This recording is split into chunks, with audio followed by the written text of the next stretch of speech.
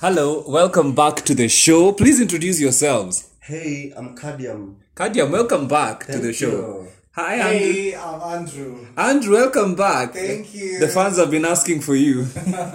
I'm here. Welcome back. So today we are going to talk about representation of the queer community, especially in Kenya, and what you think about how this community has been represented in the media, on social media, and any public platform. I think we are represented negatively most of the time because the people who can represent us positively have secluded themselves from the community, or for lack of better word, like the celebrities. We have celebrities who are queer in Kenya, but they don't talk about it. The fact that they want to be underwater doesn't mean they can't speak about it. You know, you can talk about something in a way that people not really associate you with the thing.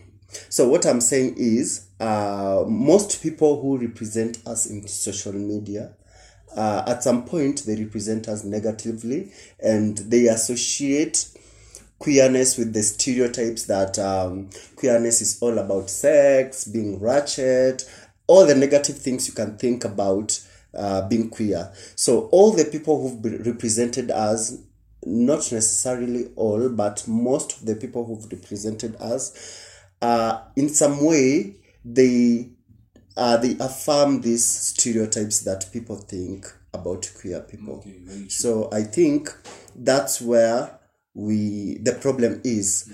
If maybe these celebrities who are well known, let's say like the Sauti Sol, Kina Fena, and all those celebrities can stand up and try to talk to people about being queer, not necessarily associating themselves with queerness, because you know it will influence their career and everything. They can just at least, you know, when maybe there's this topic, like when there was the repeal section 162, they were all quiet.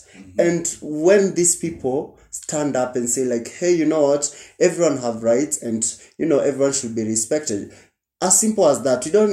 We don't want you to tell us that I'm queer and everyone should. No, you can just say like, everyone, all of us are human and all of us have rights. Just that it's a representation. Like a common mwananchi can relate with these celebrities more than they can relate with the panelists we see in these two shows where they are hosted and they negatively represent us. Thank you. Andrew, what do you think? Media to showcasing the queer life, it's not, as Kadema said, we've not been portrayed positively by the media. The media does not support any queer thematic issue about queerness. They don't support it. So by that, we still lack the avenue of communication and showcasing what we have. So media is not, to some point, media represents us much negatively, and the people whom we thought or we think we can give this responsibility of being our voice, they are not our voice enough. So it's a challenge, I would say. But then yes, please. Okay, I wanted to add something. Mostly the reporters and the writers of these articles on queer issues, I think they're biased, or they don't do their research. Because mostly these researches, these articles, the clips that have been aired on our media stations, mostly the reporters who've reported the stories, I think they're more influenced with what they think is right than the society's expectations. So when they're reporting, they're not reporting on facts. They're reporting on what they think is right. So I think that's another thing that makes people believe that these are not people. This is just a lifestyle, and this is a Western thing and everything. But if they report the information on a neutral perspective, or rather in a neutral perspective. Maybe let's say there's an issue on transgender. They don't take time to research on that. They just report on raw facts. When even if someone who've learned or someone who is educated, you just listen to the information and you're like, what the fuck is this? Yeah. Yes, again.